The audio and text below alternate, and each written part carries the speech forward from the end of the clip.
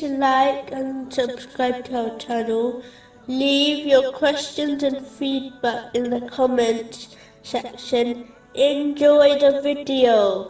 In a narration found in Jami Tirmizi, number 2029, the Holy Prophet Muhammad, peace and blessings be upon him, advised three things. The first is that charity does not decrease one's wealth. This is because whatever a Muslim spends for the sake of Allah, the Exalted, in respect to any blessing, such as time, Allah, the Exalted, will compensate them. This compensation will be much more than what they originally donated. Chapter 2, verse 245.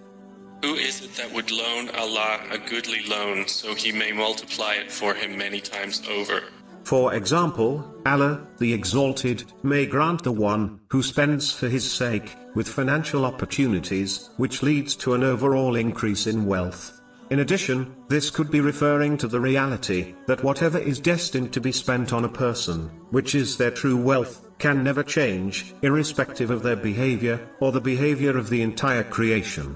In fact, a person's provision was allocated to them over 50,000 years before Allah, the Exalted, created the heavens and the earth, which has been confirmed in a narration found in Sahih Muslim, number 6748.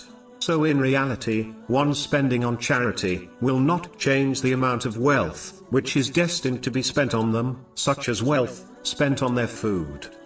The second thing mentioned in this narration is that a person will become more honored when they forgive others, for the sake of Allah, the Exalted. This occurs as the one who forgives others will be forgiven by Allah, the Exalted, which by definition causes their honor to grow. Chapter 24, verse 22. And let them pardon and overlook. Would you not like that Allah should forgive you? This shows that true honor does not lie in exalting over people, but in being merciful and forgiving. Simply put, if one desires to be forgiven for their mistakes, they should forgive others. The final thing is that when one lives with humility, for the sake of Allah, the Exalted, they will be raised in rank. This occurs as humility is an important aspect of servanthood to Allah, the Exalted.